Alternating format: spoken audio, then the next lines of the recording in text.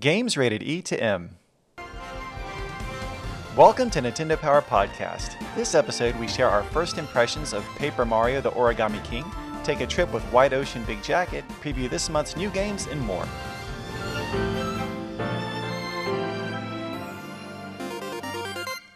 My name is Chris Slate, and joining me today are Ethan Stockton from Nintendo Treehouse. Hi, Ethan.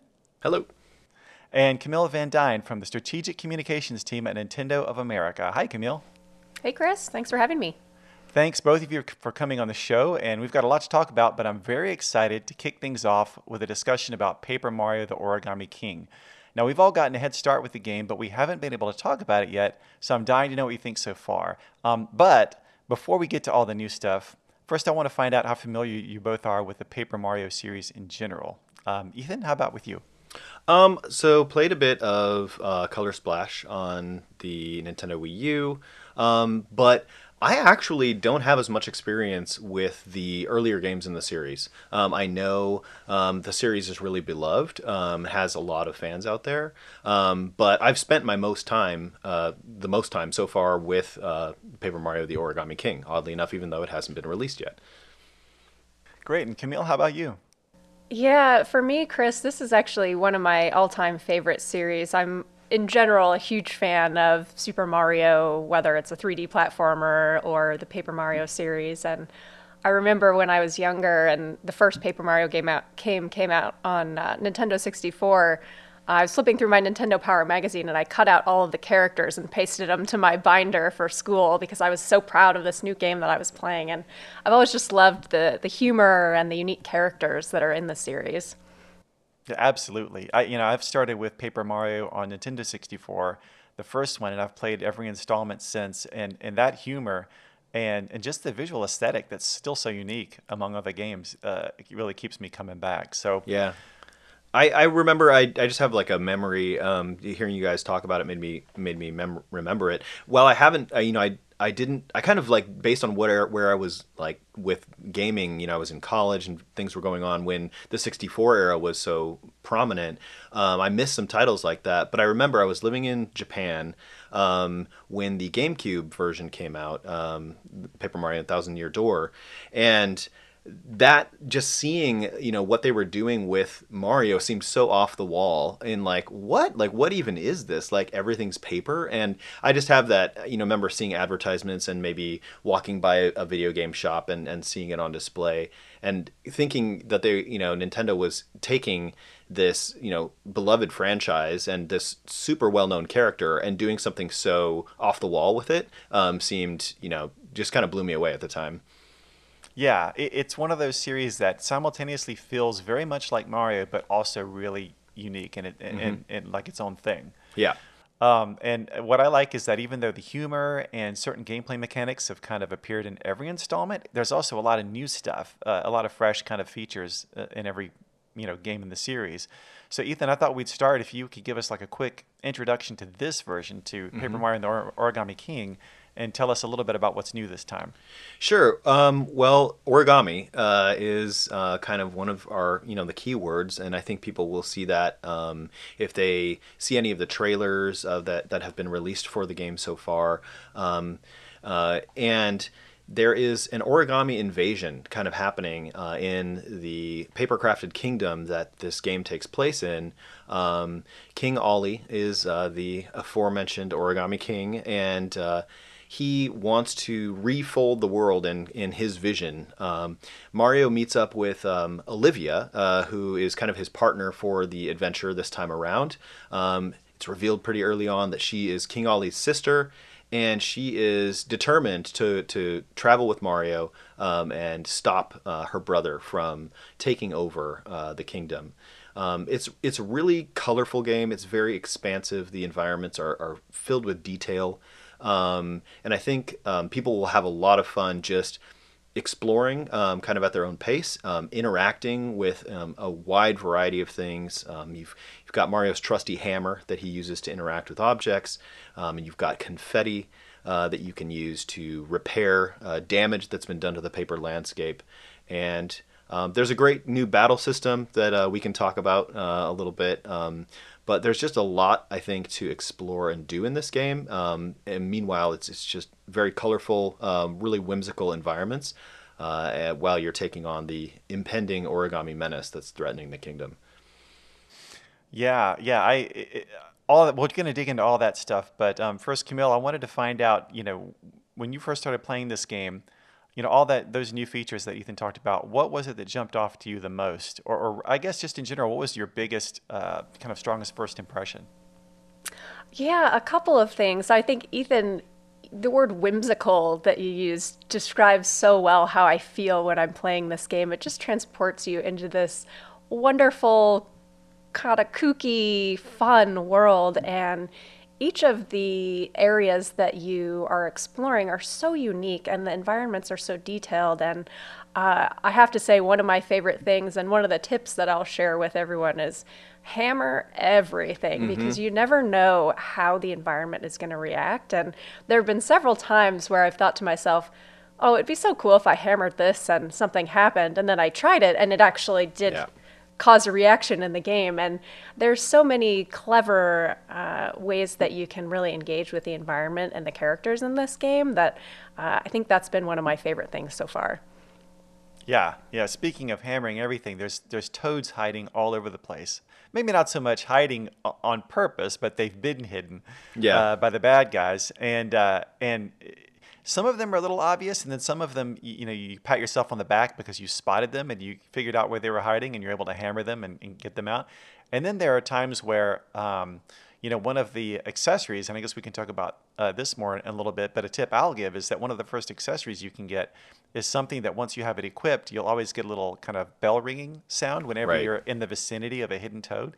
And I'll sometimes hear that ringing and have no idea what it's pointing me toward. And then when I really investigate the area and find out where they hid something, I think, wow, at this point I've rescued 100 toads, and this is the first one that was hidden in that way. So that's almost like a game in and of itself. It's just other little clever, almost like puzzle-like elements they use to hide these toads.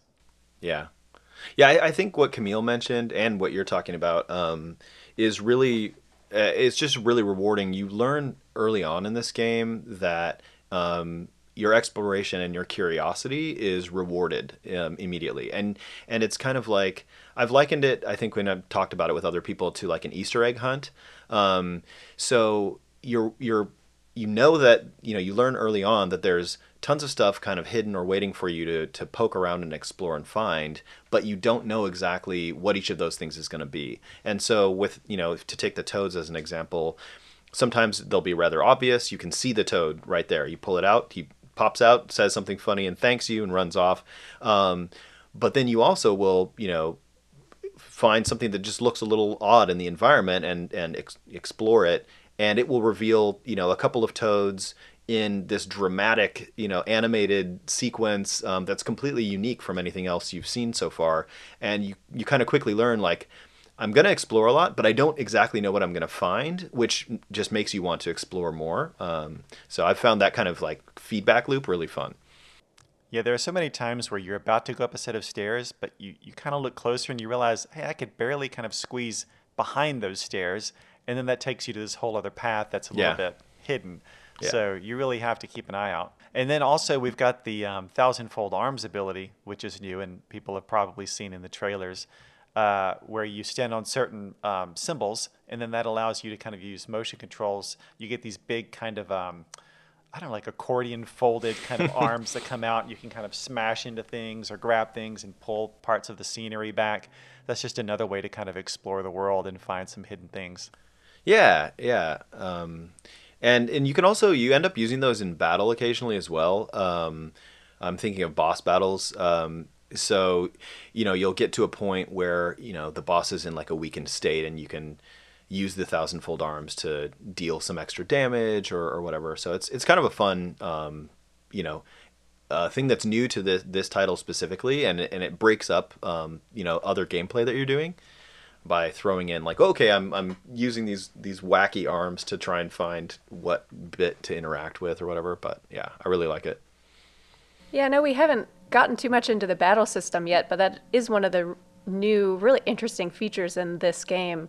It's this ring-based system, and For regular battles, it's almost like you're solving a puzzle, similar to the exploration of the environment. There are all these miniature puzzles that you solve throughout the game, and the thing that I really like is how it's executed in the boss battles. As you mentioned, Ethan, each one is so unique, and each boss has a very specific weakness. And so for some of them, you may need to activate the thousandfold arms to deal the most damage, or other ones you need to find the best pathway to reach them and weaken a certain part of them using what you will eventually acquire, which are the Velumental attacks, which deal different types of damage as well. And I've just found each one to be so interesting and so engaging. And Yeah. I love how the bosses interact with you throughout the battle too, and you have to shift your strategy as you go along. Yeah, there's kind of two kinds of bosses in the game, and you'll learn. I mean, if you see in the very early story setup, King Ollie wraps up Princess Peach's castle in these 5 giant paper streamers, and whisks it away to this like distant mountaintop. And each of those streamers that's wrapped around the castle is extending out to a different region of the kingdom. And pardon me, that is what is going to take Mario and Olivia on their adventure as they try to find the ends of each of those streamers. And so there are bosses waiting at the ends of each streamer to defend them and stop Mario in his tracks. But like Camille mentioned, there's also these really fantastic origami bosses called Velumentals. And they are each kind of associated with like an element. So there's like earth, and each time they are defeated, Olivia is going to gain a new ability, reminiscent of what their ability was that she'll be able to use going forward. The bosses are definitely some cool, like creative showpieces in the game, I think. Really something to look forward to. Yeah, and like you guys touched on, the bosses kind of flip the new battle system around, where normally Mario's in the middle of the battle arena, and you have to kind of line up the bad guys that are all around you into rows or into groups that makes them easier for you to attack when you get to the attack turns. So that's an extra bit of kind of puzzling strategy. But then with the bosses, it's reversed, and they're in the middle, and Mario has to find a way to get through the outer rings to the boss. Yep. And so navigating that, kind of choosing the correct, or moving the rings into kind of the correct grouping to be able to do that, and then choosing, do you want to do a normal attack, jumping or one of your different hammers or other weapons you might have, or do you want to try to use the thousandfold arms if you can land on the right spot? You can also navigate through little areas that will give you tips on the boss, and so there's just all these different layers to the strategy, and really keeps your brain working overtime. And I just feel like, especially the boss battles, they're really deep and there's a lot to them. But even regular battles that you just come across with, whether it's Shy Guys or Goombas or whoever, just popping in there, it's just so satisfying to me. Even some of the simple patterns where you have to line them up to do that, and then if you do it perfectly, then you've got just enough turns to be able to take everyone out before the bad guys even get a turn in. Yeah. So it really feels like, if you match everything up just right, it really feels like you're like, yeah, I really did that perfect. I'm a pro at this. Yeah, it is super satisfying, I think, when you really kind of get on a groove with the battles. And like you guys have mentioned, there's this like timed puzzle solving element at the beginning of each battle, even in the boss battles as well. And you're lining enemies up to both get a damage bonus, but also to be able to defeat them the most efficiently. And yeah, when you often find that when you do solve that puzzle perfectly, you have just what it takes to kind of take everybody out in one go. But what's cool about that as well is, like, if you want to just blast through and you get to a point where you're like, I'm tired of solving puzzles, you can just kind of, you're not required to solve those puzzles. You're not penalized for it. So like, if you don't figure it out or you just don't want to, you'll still proceed into kind of the turn-based part of the battle. You might have to work a little harder to get rid of the enemies, but I like that the system is flexible enough to let you move forward anyway, even if you're just tired of solving puzzles or whatever for that that time of the day, whatever it happens to be. Yeah, it really allows you Oh, sorry, Chris. Oh, no, you I go was ahead.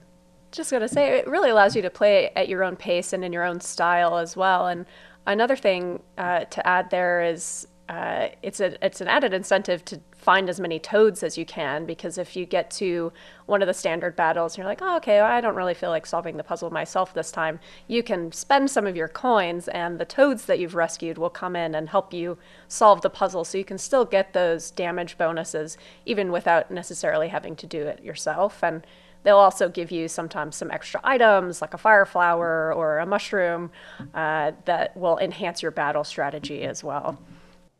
Yeah, I like how there's lots of approaches. And speaking of those toads, it's fun as you find more and more toads in the world to see them populate kind of the stands and the little arena around your battle stage. Yeah, and they'll like comment on what's going on, and yeah. Yeah, they'll have like little. You can ignore them if you want, but you can look closely and see little word balloons above their heads, and they're thinking, "Oh, I can't watch this." Or Yeah. if in the actual world you initiate the battle by hitting an enemy with a hammer or jumping on them, so you get a little bonus damage at the beginning. The toad and will always be a toad in the crowd that says he never saw it coming. Yeah. They'll get really into it. Yeah, there's a lot of details to notice. And one of the other cool things with toads, finding them, in the environment, they do add to this kind of audience that's watching you that will help you. If you want to kind of call a toad, that's not an official terminology, but but also when you're finding toads in the environment, they'll occasionally run back and repopulate Toad Town. Or whatever town of whatever region you happen to be in.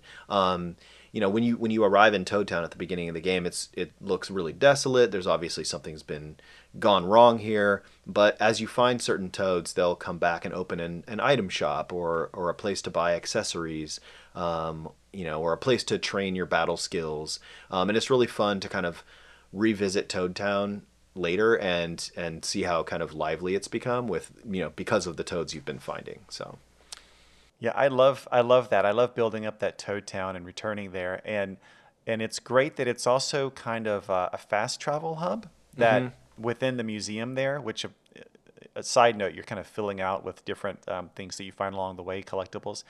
But they have a different pipe you can go down that will take you to a room that has pipes that will basically lead you to all the different major sections of the world. So it's easy a lot of times to just pop back really quick to Toad Town and see what's changed. And that's one thing I want to touch on really quick is just the way this world is laid out, because in different Paper Mario games in the past, it's been done in different ways.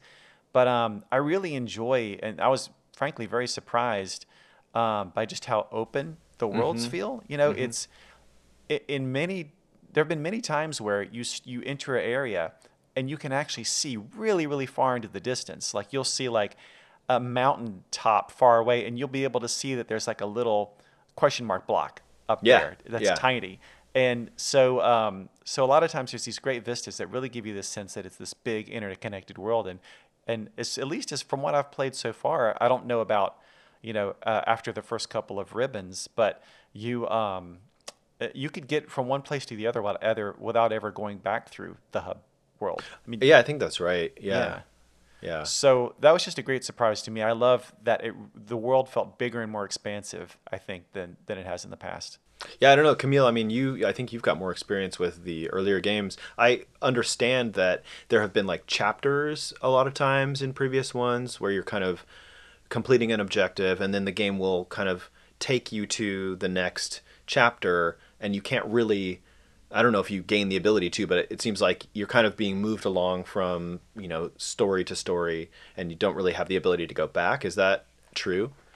Yeah, some of them are structured more in that way, and you'll have the ability generally to travel back to an area, but it's more akin to something like fast travel, where you're not traversing the world either on foot or through some sort of vehicle. It's sort of a screen wipe and then you are in this other area. But I love how seamlessly you can go from one place to another here, and something that I've done as I've gone along and maybe discovered a toad or found a hidden treasure in one area, and that sort of made me think, oh, I remember seeing something sort of similar to this back a couple ways. And so wandering back, and it really encourages encourages you to go back and, if you're like me, collect everything. You need to get 100% on all of those missing items and find all of the toads. So it encourages that additional exploration. I think adds Yeah. a lot of replayability to the game.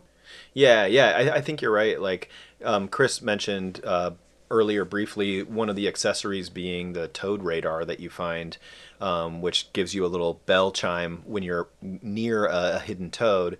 And you there's a number of different things like that in the game where you'll acquire an item that will make you go, oh, wait a sec, I need to go and revisit, this area here. And while I think the game really does like its expansive environments right, and by that I mean like when you get to a new zone or a new area, you're really kind of hit with, you'll maybe get a kind of a panning cutscene that shows you just how big this area is, and then you're set free to explore. But after you've explored that area initially and moved on, it, like Chris mentioned, with the fast travel, it becomes easy to get back there. So you get kind of the best of both worlds, I feel like, where you have these really detail rich, wide open playgrounds to explore, but you also have an easy ability to get back to them, to kind of fill in all the gaps and find all the things you might have missed on your first time through.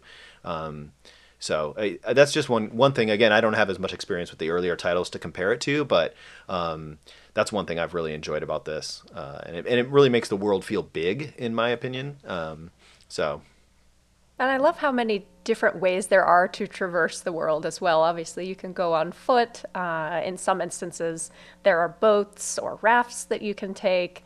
And as you mentioned, there's sort of the warp pipe system, which allows you to fast travel. But then there is also the incredibly punny fax travel, where Mario is fed into a fax machine and faxes himself to another location within the world. And it's little things like that that I just think are so clever. And I know we haven't really gotten into the humor of the game yet, but the puns abound. And Yeah, they I do. cannot tell you how many times I've laughed out loud or paused to take a screenshot of a joke or a comment that a character has made that I just found so charming and so off the wall funny. Yeah, yeah, there's no, that's a good point. so many moments so far in the game have just caused me to laugh out loud, or at least I'm constantly chuckling.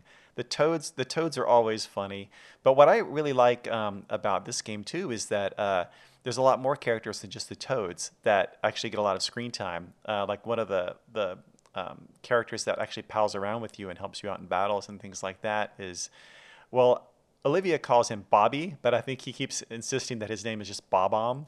Right. But he's a funny guy too, and just characters that you come across. It could be people that are preparing to have a canned food picnic.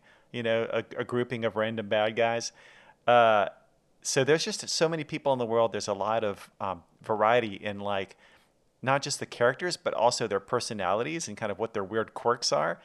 You just meet so many crazy characters in this game. Yeah, I'm super excited to have people, and I'm not going to talk about it in detail at all, but there is a like old school Japan style theme park that you'll get to in kind of one of the second major areas of the game, and that is something that would be recognizable to Japanese players because there are kind of like we have an old west town at a theme park.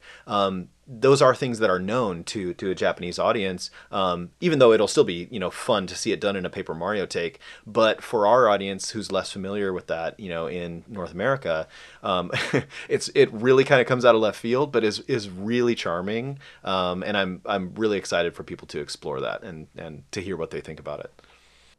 Yeah, I love that area, and that made me think of something else that really struck me about this game is, you laid it out earlier, the basic structure of the game. There's a certain number of ribbons, they all kind of lead to a boss, and the main thrust of the game is going from section, area and one area in a world to the next to kind of deal with these ribbons and these bosses.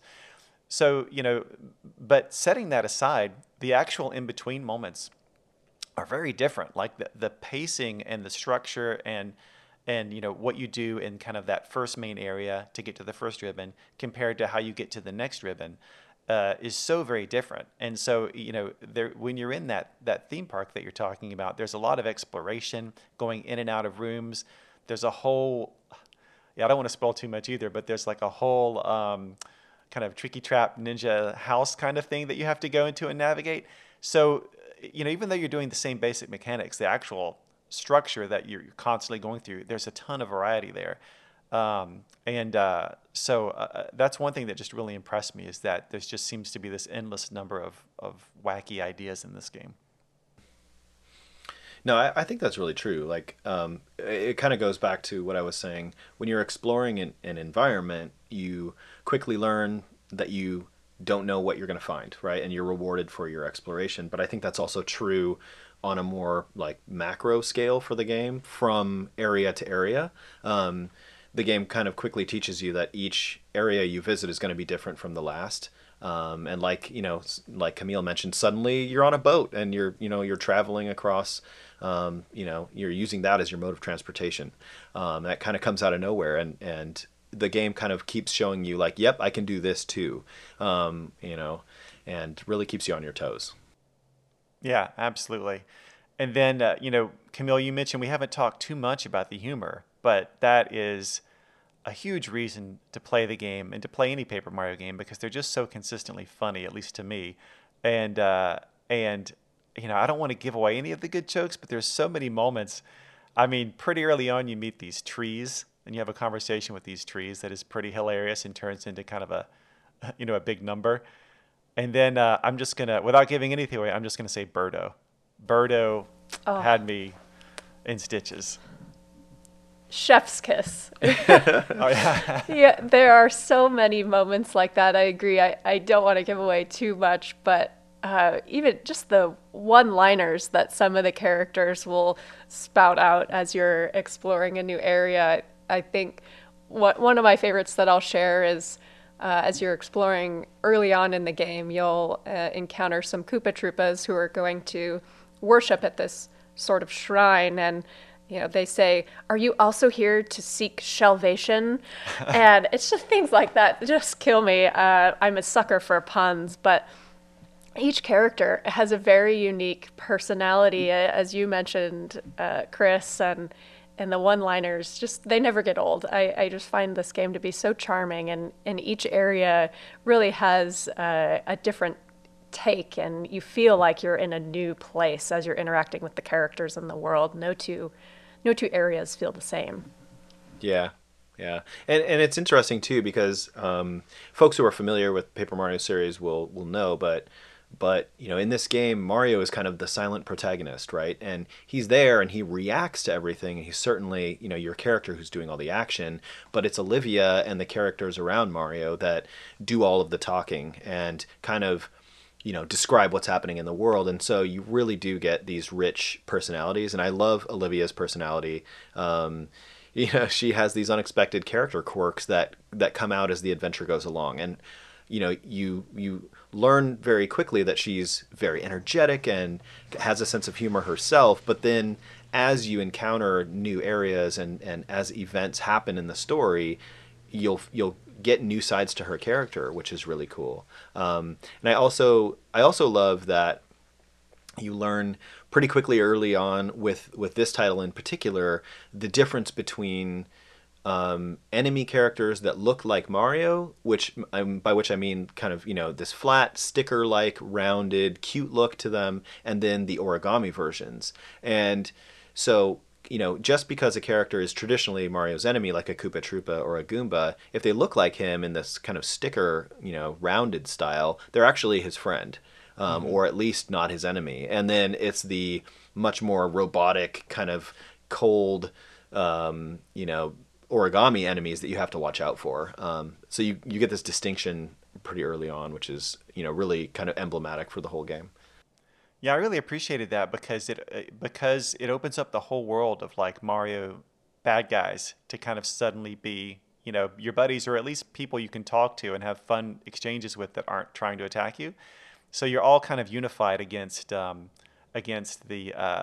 origami people, and that even goes to Bowser, who right at the beginning of the game you find has also been kind of left in attacked and left in a bad situation. One of my favorites. Yeah.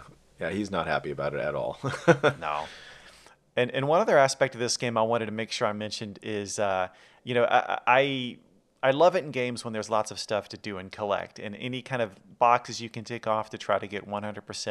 And I think, Camille, you touched on this before, but I love when I'm exploring an area and you're kind of filling in holes where part of the scenery's been torn away. You're filling them in with confetti, similar to how you would paint certain spots in Paper Mario Color Splash, or you're finding hidden toads. Anytime you kind of fully complete that, or even find all the hidden question mark blocks in an area, you'll get a little alert on your screen that lets you know that, hey, you've done 100% of this. And at any time you can pull up the map and look section by section for all those various categories and see how close to 100% completion you are. So it's nice. It's another satisfying, rewarding kind of feeling as you go along to just occasionally, get that little alert that like, hey, you actually maxed this out. And so that really, scratches that completionist itch in me and keeps me, coming back and trying to really find that last, hidden toad, things like that. Well, I was just gonna say I don't want to talk over anybody, but there's what you mentioned the museum earlier as well, and there's one other kind of bit attached to collecting things is as you're finding toads, another use for them is back at the museum.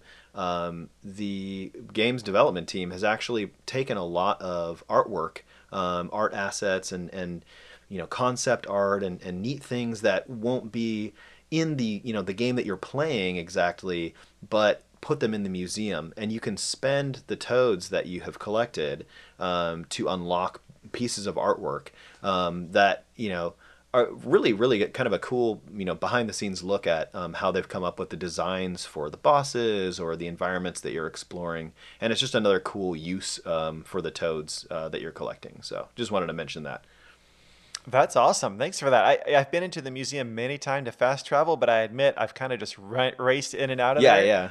And I kept thinking, after I've found a lot of collectibles and things, that's when I'll come back and really experience what the museum has to offer. But it seems like I'm missing out on some stuff already. Yeah, there's some cool stuff in there. Definitely worth checking out. Cool. Well, I could go on and on and on about this game, but, I'll just say, is there any last bits, anything we didn't get to cover off on that you guys would want to mention before we move ahead? Camille, do you want to go? Well, I think the museum just reminded me of this, and as you were talking about the art style, I know we've discussed how unique each area is, but something that really brings it to life for me is the music. And the soundtrack in this game is phenomenal. And sometimes I'm almost caught off guard as I walk into a new area and the music changes in a way that it makes me think, what am I about to encounter here? Sometimes it'll be a little sinister. Other times it'll be very peppy and upbeat. And it sort of gets you in this mood, like what you're going to experience in the area. But as with anything in the game, I've always found myself surprised at where that music is taking you and leading you. And I'm really excited for people to just experience all of the incredible environments in this game. Mm-hmm. It's used to play up the humor a lot too, sometimes the music. Yeah. Oh, for sure. The last thing I'll say is we've talked a lot about the humor, and I think the series is really known for its humor.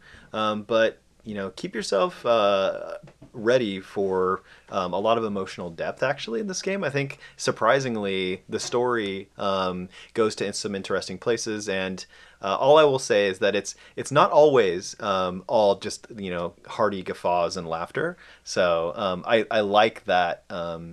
It's a really whimsical, fun game to play, but the story actually has some real emotional depth to it. So. Oh, well, that sounds interesting.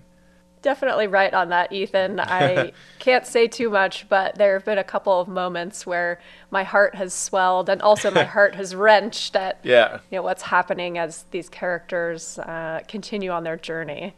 Yeah, and it's surprising. It's like the game has kind of made you expect all this humor, and then it'll kind of throw an emotional curveball at you, and it's kind of makes it even more poignant, sometimes because of all the humor. That's great. Well, I've sensed a little bit of that so far, but I think you guys know a lot more than me at this point. So I'm going to try to not ask any more questions and make sure I experience it as a player as I want to. Well, great. Thanks so much for that. Like I said, I could talk about that game endlessly, but I do want to move on to the next segment, which is Player's Pulse. Now, a few days ago, we posted 3 polls on Twitter for Nintendo fans and received over 100,000 votes. So thanks to everyone who took part in these polls. And the first question what we asked was, which is the most helpful talking headwear? And the choices were Ezlo, which people may remember from as Link's hat from The Legend of Zelda, the Minish Cap, or Cappy, which is obviously from Super Mario Odyssey. Any guesses as to which got the most votes? Oh, that's a really tough choice. I have to say I'm a little biased personally towards Cappy, and I think any talking hat that allows you to transform into numerous other beings and sort of see life through a frog's eyes, for example, probably has the edge in my book. I'm going to guess that Cappy won, just due to, its recent, people knowing about it more recently. Maybe not as many people knowing about Ezlo, but my heart goes to Ezlo. What is better than a sassy, weird, like, metamorphosizing bird creature that attaches to the top of your head? I mean, I love that guy. I love them both too. You're right. Cappy did win with a whopping 76% of the vote. But Ezlo is getting to be a little bit of a deep cut now for I think more modern generations of players. I think he still did pretty well with over 20% of the vote. Yeah. The next question was when playing multiplayer, do you care if your player won? So what do you think? People could either choose yes or either is fine. Camille, when you're playing, do you feel this urge to be player 1, or are you really cool being player 2?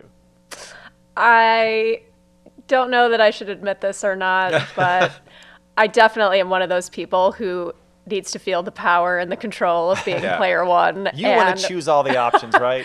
I absolutely do, and I cannot tell you how many fights I got in with my brother and my cousins when we were younger, and it was a race to log in first and punch your character selection first in Mario Kart or something, and if we didn't get player 1, we'd immediately hit reset button and be like, oh no, it's do-over.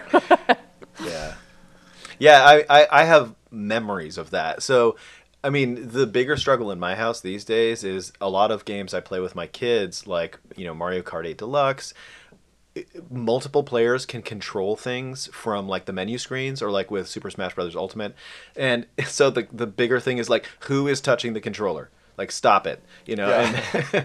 And, and it's not me, and there'll be like 4 people in the room.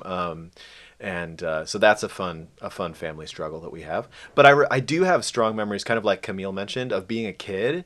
And like a lot of games on the NES or the Super NES would, like, if you were player 1, you would be in a particular side of the screen, or you would start on the left, or your character would be a certain color. And you would get used to that.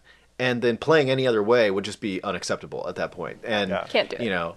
It oftentimes, like Camille also mentioned, got into sibling hierarchy. And, it's like, I feel like there are a lot of little brothers and little sisters out there that were probably relegated to player 2 against their wishes. But, yeah. Yeah, I mean, driving your cart on the left side of the screen when you're sitting on the right side of the couch, that's just unimaginable.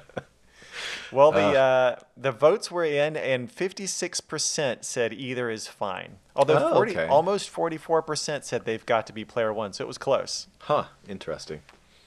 All right, and the final poll question that we asked people was, who would you pick to captain your team? And the choices were Captain Falcon, Captain Olimar, Captain Toad, or Cap'n from Animal Crossing. Who would you choose, Ethan? I would. The just hair trigger response is Captain Falcon for me. Interesting. Yeah, I big F-Zero fan from back in the day. I also like Captain Falcon from Super Smash Brothers. He's just so bold, and I don't know. have a strong captain association with him. So Camille, we got Captain Falcon, Captain Olimar, Captain Toad, or Cap'n? For me, it's gotta be Captain Toad, and it's because he's always ready for adventure. But what if that adventure is on a slightly higher platform? He cannot jump to get you there. Oh, that is true. but he never stops. He will find a way through. You know, That's I true. think that's what gives him the added sense of adventure and willingness to continue on. yeah. Well, if it were me, I could not vote for Captain Falcon, but I do feel like he would probably be a pretty poor leader in that whatever your project was would end up on fire from a Falcon punch. Right. He's just punching everything. Captain Olimar's probably the best at actually organizing people and getting a task done. You've but, really thought this through, Chris. But the majority of voters sided with Captain Falcon, 52.9%. Wow. I think the entertainment value is just too high there to not go Falcon with that. punching away the competition. Captain Toad, though, did come in second at 22%. Very Ah. respectable position. Yeah. I love Captain Toad as well. So thanks again to everyone who participated in those polls. We're going to put some up again for next episode, just for giggles, just because. And now we're going to move on to our next segment, which is Nintendo Power Game Club. Now, this is the new section that we started last episode where we talk about a game that we all chose to play beforehand, kind of like a book club. And we also kind of went out on Twitter and let people know what that game would be in case you wanted to play along. And this time we picked a game called Wide Ocean Big Jacket, which was developed by Turnfollow. And before we dig in, I wanted to read really quickly a basic summary of the game. This is actually the one from the games page at Nintendo.com. An aunt and uncle take their middle school niece and her boyfriend on an overnight camping trip in Wide Ocean Big Jacket. Take part in a classic camping trip. Roast hot dogs on the fire, go bird watching, tell ghost stories, grab a beverage from the cooler, and do cartwheels on the beach. Wide Ocean Big Jacket is a short story game including 20 chapters, 4 playable characters, 10,000 words of dialogue, and 8 explorable areas, all rendered in a beautiful 2D/3D art style. And then it goes on to say that the estimated playtime is an hour to an hour and a half, as they say, like watching a good movie with friends or curling up to read a book. And this is also a game that was, under awards consideration at independent games festivals, things like that. So it had a lot of good buzz. But actually, when we first discussed this game as a possible one to talk about here, I hadn't heard of it. So I was very interested to check it out. I was very kind of interested in the summer camping theme, as a kind of an alternate way to kind of get outdoors and have some summer fun. And also the game, when I bought it, was only like $4 basically. I think it may have been on sale. So it seemed like a very light and breezy summery game to try, and I'm really glad I did. But before I kind of get into what I liked about it, wanted to start with maybe Camille. What was your impression, your overall impression of this game? Yeah, I think what the description said about sitting down and just enjoying a good movie or a really relaxing couple episodes of a TV show, this put me very much in that place. And we've talked a little bit about nostalgia on the show so far, and this game gave me all the feels. It really took me back to my childhood and camping trips that I used to go on with my own family, and was just almost like a nice stroll down memory lane. And at the same time, it takes a look at some of the silly and sometimes messy and awkward conversations you get into with other members of your family. And I don't know, I really enjoyed it. I think it's a great game for summer and certainly made me want to go back outside. Yeah, I just want to chime in really quick and say I was kind of caught off guard a little bit by some of the subject matter, and it was very real conversations, not the type of like saving the galaxy conversations I'm used to in video games. It really made these people, seem human in a way that you don't normally experience in video games. And one of the people that responded to our Twitter post about this game, who went by Blizz, I just want to share their comment really quickly because it ties into this. They said, I enjoyed the game. It was really well written and made you feel connected to the characters in such a short time. I want to bring the stick holder tradition to my camping trips. And that's just, the stick holder is one of the, one of the many kind of kind of goofy but really genuine moments where Yeah, they're yeah, kind of toward coming the up with, end. yeah. And it's tough to compare this game to anything else. I guess there's been kind of a rise of games that are really focused on delivering a narrative, visual novels, things like that. This isn't quite that, but it is very much about just experiencing the story. I don't think there's really any way to lose in the game or anything like that. But the biggest thing I can say about it is that when it was over, even though I played it for a relatively brief time, the characters left a very strong impression on me. Yeah, yeah, for sure. I would say I agree with everything you guys have said so far. This game kind of took me by surprise. I do remember hearing somebody mention it on another gaming podcast that I listened to, but um, and hearing like some brief impressions, and then it kind of drifted, out of my paying attention to it. But when it came back up, I was like, oh, I've heard about this, but really didn't remember enough, to know what to expect going in, and I just kind of dove in, and it really did surprise me. The graphical style was, I felt, very effective. It's not, it's not super detail oriented. It's swaths of color, and there's a simplicity to the graphic style, but it fit really well. Each of the characters has a very unique look, which kind of associates. I found myself associating with their personality, and it just worked really effectively. And almost in the way, like, I don't want to get too like high-minded, but like an impressionist painting, if you look at it kind of from afar and it has these swaths of color, it really leaves you with this like emotional feeling of like what a summer day feels like, or something like that. And I think Camille was kind of hinting at this too. You leave this interactive movie experience, and I was really struck with, like, yeah, summer days camping, in the heat, and you get different looks at different parts of the day. Really do feel like that. And then, like you guys also mentioned, the dialogue and the interactions between the characters are not perfect. There are some edges to them, and a lot of the experience, you get to experience the story through different perspectives, right? You're jumping between characters, but two of the characters are, it seems like, in their early teens, and their experience and their perspective is definitely different from the two adults they're with, and just the kind of random, pointless yet really probably meaningful to them conversations that these kids have with each other. Yeah, like you said, Chris, really stuck with me, even though the experience, was relatively short.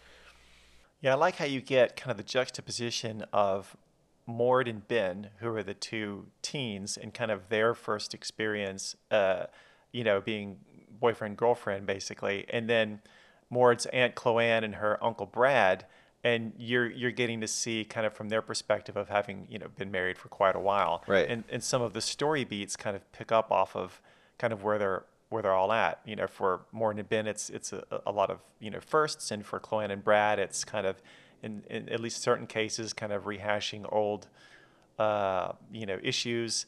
But it's always kept pretty light. I mean, even though it can be kind of weighty, it was never like you're ripped away from kind of the fun, nostalgic summer feel of it by a lot of arguments or anything like that. But it gave you some stuff to think about. You hinted at it earlier too, but I think it also wraps up on a nice tone. There are some moments where the characters are, maybe if not in conflict, they're discussing some weighty things, but it kind of wraps up on a cool tone that sends you on your way, and you're like, yeah, I have a really good kind of impression, like looking back on it, I think, because of the way it ended. Yeah, and Yeah, I and think. it's Sorry, go ahead. Oh, I was just going to say it's such a seemingly simple concept, right? But you really are brought into this day in the life of each of these characters and seeing the world through their perspective, and you're able to relate or at least I felt like I was able to relate very well to each one of them in different instances. Like I Yeah. have personally experienced this emotion that Ben is feeling, or this awkward conversation that Chloanne is having right now. That it was all very relatable, no matter which character you were seeing the game through at any given point. And I really enjoyed that. And I agree. I think that's what made it really stick with me. Yeah, and there's, you spend a good amount of time just kind of pressing the button through dialogue screens, but the bits that come between those where you are, you take turns controlling any one of those four characters, and sometimes it's even doing something pretty mundane like setting up the tent, or I felt in a special nostalgic kind of twinge when you're packing up at the end of the trip and you're physically Yeah. Brad, you're controlling Brad, and he's physically carrying the boxes of their stuff into the trunk. Yeah. And even though there's no like deep gameplay mechanic to that, just going through the motions of doing it really lands in a way that resonates more than if you just if the game just told you, oh, he packed the trunk or something. So they really use those kind of interactive bits, I think, pretty smartly. Yeah, I totally agree. Yeah, it made me feel like oh, I don't want the camping trip to end yet. It's Right. sort of that I absolutely have experienced the feeling of, oh, it's time to take the tent down now Yep. and pack Yeah. up the Yeah, car. and, But and with people, right now, some people are going camping, and that's great. But with not everybody who might be camping, going out on a camping trip, this is probably a cool title to check out right now. Just like get a solid dose of summer camping nostalgia, and without having to leave your house. I couldn't agree more. And like I said, going into it, I don't know, to be honest, that it's the kind of game I naturally would have chosen for myself, just because when you first see it in the Nintendo eShop and read a bit about it, it doesn't immediately correlate to anything that I know I've already enjoyed in the past. But I'm really glad that this gave me an opportunity to try it. And like I said, for an hour and a half, and a pretty good deal too with the price.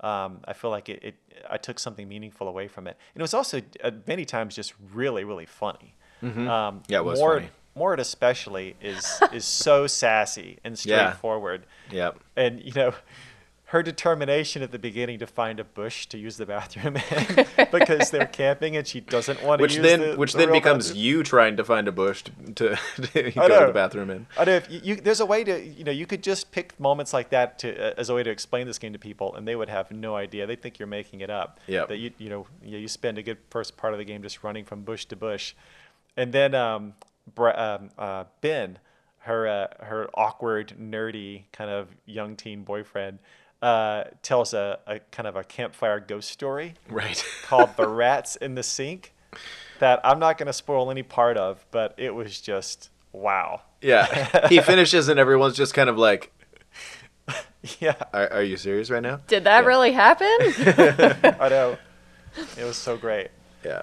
So, And I even learned a great camping trick from them. Well, a couple of them. One I won't spoil, but the other one that I thought was so clever was Brad and Clone. They're big campers, and they take this pile of glow-in-the-dark plastic bones, Glow and bones. they set it up at their campsite, at every campsite, so that as they're walking around at night, they always know which one is theirs. And I thought Yeah. that was just such a clever idea. No, So I know. I Like, need don't my have own a- glow bones. I don't have a glow in the dark skeleton, but I was like, wait, why haven't I thought of that before? Like Yeah. something that, because you always wind up walking to the bathroom like late at night while you're camping, and Sure. then stumbling through somebody else's campsite. yeah, that's one of the first things you do is you set him up just sitting on the picnic bench, Yeah. and then I like that- you get to choose. I didn't mine was hugging a tree. So you get to choose Oh, where you huh. want to put him. I didn't realize Which is that. kind of a nice touch. Yeah. But packing glow bones away at the end was Yeah. one of the things that gave me the biggest, like, Yeah. oh, the trip is over kind of feelings. Yeah. Well, that's great. Any last thoughts? I mean, for me personally, I just think, like I said already, it was a really kind of light, breezy, but kind of touching little summer experience that, I'm glad that I kind of have those memories now, almost like I went on a real weekend camping trip. Yeah. I'll just say I don't know anything, about the developers personally, but I have a 12-year-old daughter, and it was like, oh, they've either done some research or they really have like a good connection back to what it feels like to be 12, because my daughter says a lot of random, things, kind of like Mort and Ben, and I was like, this is pretty authentic. They've done some good work here. Yeah, just the rapid fire. I love how she comes rapid fire with her questions as she's talking to her aunt, but doesn't pause long enough for her aunt to answer Yeah. any one question and just keeps going and going. And that very much is a typical, 12 or 13-year-old, just endless curiosity and sometimes lack of attention and moving quickly from one thing to another. But I thought this game was so charming, and it was just what I needed right now. Yeah, yeah, I think it's definitely a nice little bright spot. All right, well, next we're going to move on to the Warp Zone quiz. Oh Gosh. boy. Be nice, Chris. All right, so these are, like as always, these are games that came out 10, 20, and 30 years ago during the month of July this time. So let's get started. 10 years ago, this is July of 2010. So is this like first to answer? Is this like Jeopardy style? Like, I don't have my buzzer ready or anything, but I'd say consider it a team effort. okay, good. We'll make sure. I'm just worried for some reason about Camille just destroying me. Yeah, but no. And You'll give me too much credit. And I always say this, but these are really tricky ones. Deep cuts this time. I like the so team effort. Apologies in angle. advance. But just even if you guess it ahead of time, just let me get through all the clues for people Got that are you. listening. Got you. All right, so again, 10 years ago, this is in July of 2010. The clues are, this installment in a storied Square Enix RPG series released for Nintendo DS. You play as a Celestrian, one of the guardians of mortal kind who dwell in the observatory, and you embarked on a quest filled with firsts for the series, such as the first touchscreen controls. This was also the first game in the series without random battles, and the first to debut on a handheld system. Any guesses? Say this particular. I am Can you not say a the- JRPG expert. The first clue again? Yeah. Because I'm trying to decide if this was like the first game in the series was on the DS or if it had already been going. I can't remember if the clues made that clear. Yeah, this installment in a storied Square Enix RPG Okay, series storied. released for Nintendo DS. So it had Yeah. been for quite a while before that. I believe Nintendo actually published this game technically, but it's a Square Enix developed Okay. RPG. Arguably from the most influential JRPG series of all time. Well, Oh. that's got to be Final Fantasy. Well, Final Fantasy. Well, I said arguably. Oh, Ah, well then some bias maybe comes Dragon Quest. There you go. It is Okay. Dragon Quest. Dragon Quest 9? Yep, that's it. Dragon Okay. Quest 9, Sentinels of the Starry Skies. Okay. Well done, You see, sir. I was thinking more of Square than of Enix because like originally Yeah. they were separate, but anyway. Also regionally probably. Right, plays super into popular it. in Japan. Dragon Quest is like a massive phenomenon over there. Yeah, always has been. All right, so this next game came out 20 years ago. This is in July of 2000. And the clues are, Acclaim published a top-down action game for Game Boy Color that was the third installment in a series that first gained popularity on Nintendo 64 as a first-person shooter that pit a Native American time-traveling warrior against dinosaurs. Any Turok? guesses? That's it. And I'm going to cut Whoa. you guys off there because there's no way you're going to know exactly which version this is. No, like I don't even think I knew that there was a Game Boy Color version of Turok. Yeah, didn't know this that one's either. actually, this one was Turok 3 Shadow of Oblivion. Okay. Whoa. And it's top down because like you probably wouldn't have tried to pull off an FPS Turok on Game Boy Color, but Yeah, yeah. Probably wow, that's amazing. not. Wow, well done, Camille. All right, so this Pulling us last back one, from the brink, Camille. you guys are 2 for 2 so far. I'm sure this last one's just going to be a piece of cake. 30 years ago, in July of 1990, the clues are Data East released a bodacious beat-em-up for NES that pit 2 players against the despicable Dragon Ninja in a mission to rescue President Ronnie. After my punching gosh. and kicking through city streets, a forest, and across the top of a big rig and a train, you celebrate victory by grabbing hamburgers with the president. Oh my gosh. Any I mean, I'm guesses? in. Yeah. I mean, I'm bad enough to save the president in Bad Dudes. Are we talking about Bad Dudes? Well done. Okay. 3 for 3. It was Bad Dudes. I also want to give a Ethan, shout out amazing. to. So that goes back to our Player One conversation because my brother and I played Bad Dudes on the NES, and I always insisted on being Player One in that game. You were a bad enough dude to hog that Player One controller. That's right. I also want to give a quick shout out to Crystalis, which is a lesser known game maybe, but I'm a big fan of it. That came out that month as well. Huh. Wow. Famous, 30 years ago. That's crazy. Yeah. Feeling old over here. Got to dig into the brain archives for Yeah. that one. But don't get cocky. There's one more question left. This Okay. is the bonus audio question. I'm going to play a sound effect from a Nintendo video game, and let's see if you can guess what the sound effect is and which game it's from. Okay. Okay, here we go. I'm going to play it one more time.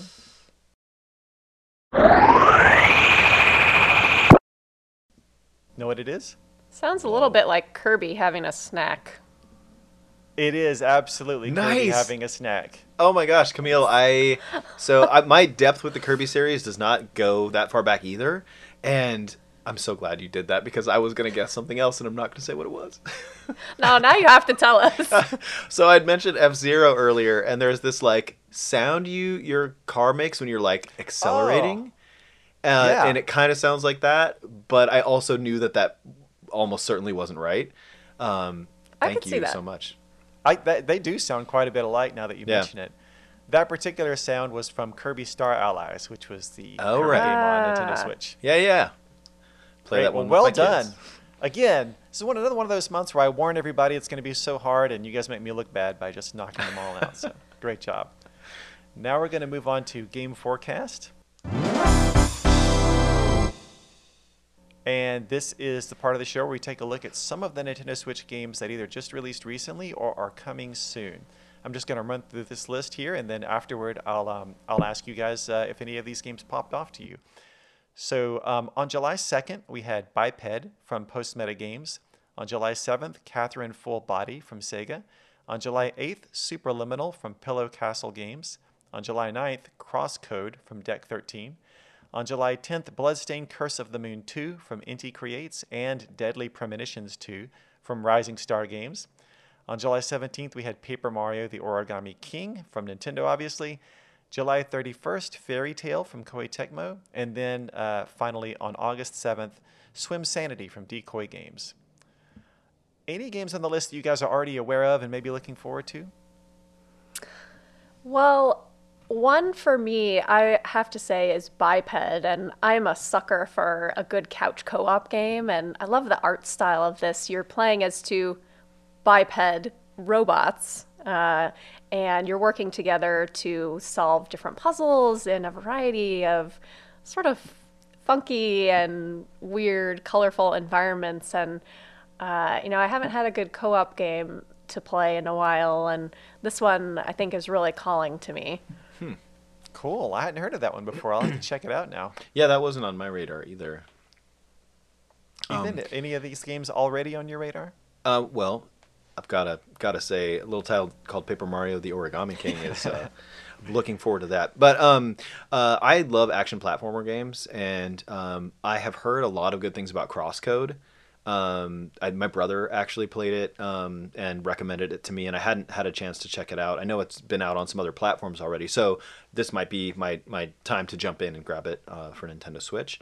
And kind of on the same note, Bloodstained. I can't remember the full title. It was Curse of the Moon 2? Mm-hmm. Yeah. So I really loved the first Bloodstained. And love Castlevania series games. So I would love to check this out as well. Yeah. And then Swim Sanity, is that the last one you mentioned? Yeah. Uh-huh. I don't know anything about it, but again, kind of on the summer, theme. It sounds like a good summer game. Again, I'll have to check it out after this, but I'm just assuming it would fit well in the summer months. Yeah. That name definitely has piqued my interest. I'm going to have to look into that. Yeah. My top pick is Bloodstained Curse of the Moon 2. I agree with you. I enjoyed Bloodstained, I guess what you'd say is the main Bloodstained game that came out. Right. But the first Bloodstained Curse of the Moon was this little spin-off game that Inti Creates did, and it has 8-bit graphics and plays a lot like the old NES Castlevania games, kind of stage-by-stage progression. And I love that game so much. It's one of the rare games I went through and I beat it on like every difficulty mode using all the different characters. And it was just so well done. So when I heard they were going to make a sequel, I almost said I was over the moon. Apologize for that unintentional bad pun. But I was over the moon, and I cannot wait to dig into this. I'm just so happy that it exists. And it's if it's like the first game, it'll have great boss fights, the ability to swap between multiple characters. I think you can actually play co-op now, which is amazing. So that's just a little gem I didn't know I was going to get this summer. Yeah, these are great. And every once in a while you get these titles where you're like, what are these developers doing? Where, they're making this main game that's kind of the showpiece, and then they go off and they're like, you know what? We're just going to make like a retro style, version of this as well, just because we love it so much. And it's just stunning to me when, developers go the extra mile to do stuff like this. So yeah, I'm really looking forward to it as well. Yeah, there's another little Inti Creates gem. People may remember Mighty Number 9. And then also Inti Creates has their own series called Gunvolt, I think. Mm-hmm. Yeah, Azure Striker Gunvolt. Yeah, and they did a combination 8-bit style game called Mighty Gunvolt Burst, I think it was called, that basically plays, especially if you choose the Mighty Number 9 character, basically plays like an NES Mega Man game. Right. And it was really, really good with a lot of kind of weapon customization and things like that gets pretty deep. So, and then Inti Creates also did the new Blaster Master games. Oh, cool. They've got a lot of great retro-inspired games on Nintendo Switch. Yeah. Yeah, a lot of their stuff just seems like, labors of love. A lot of things where it's like they didn't have to go that extra mile, but they just did it because they love, either the original material or some of the stuff that it's like an homage to. So, yeah, love that developer. Yeah. Absolutely. Well, Ethan and Camille, thanks so much for coming on the show. It's been a blast. Yeah, thanks so much for having us. Yeah, it was really cool. And that's it for this episode of Nintendo Power Podcast. If you have any comments or questions you'd like us to consider answering on the show, you can always email us at nintendopowerpodcast@noa.nintendo.com. Also, we always appreciate it if you can leave a review, and be sure to subscribe so you get new episodes as soon as they're ready. Thanks for listening, and keep playing with power.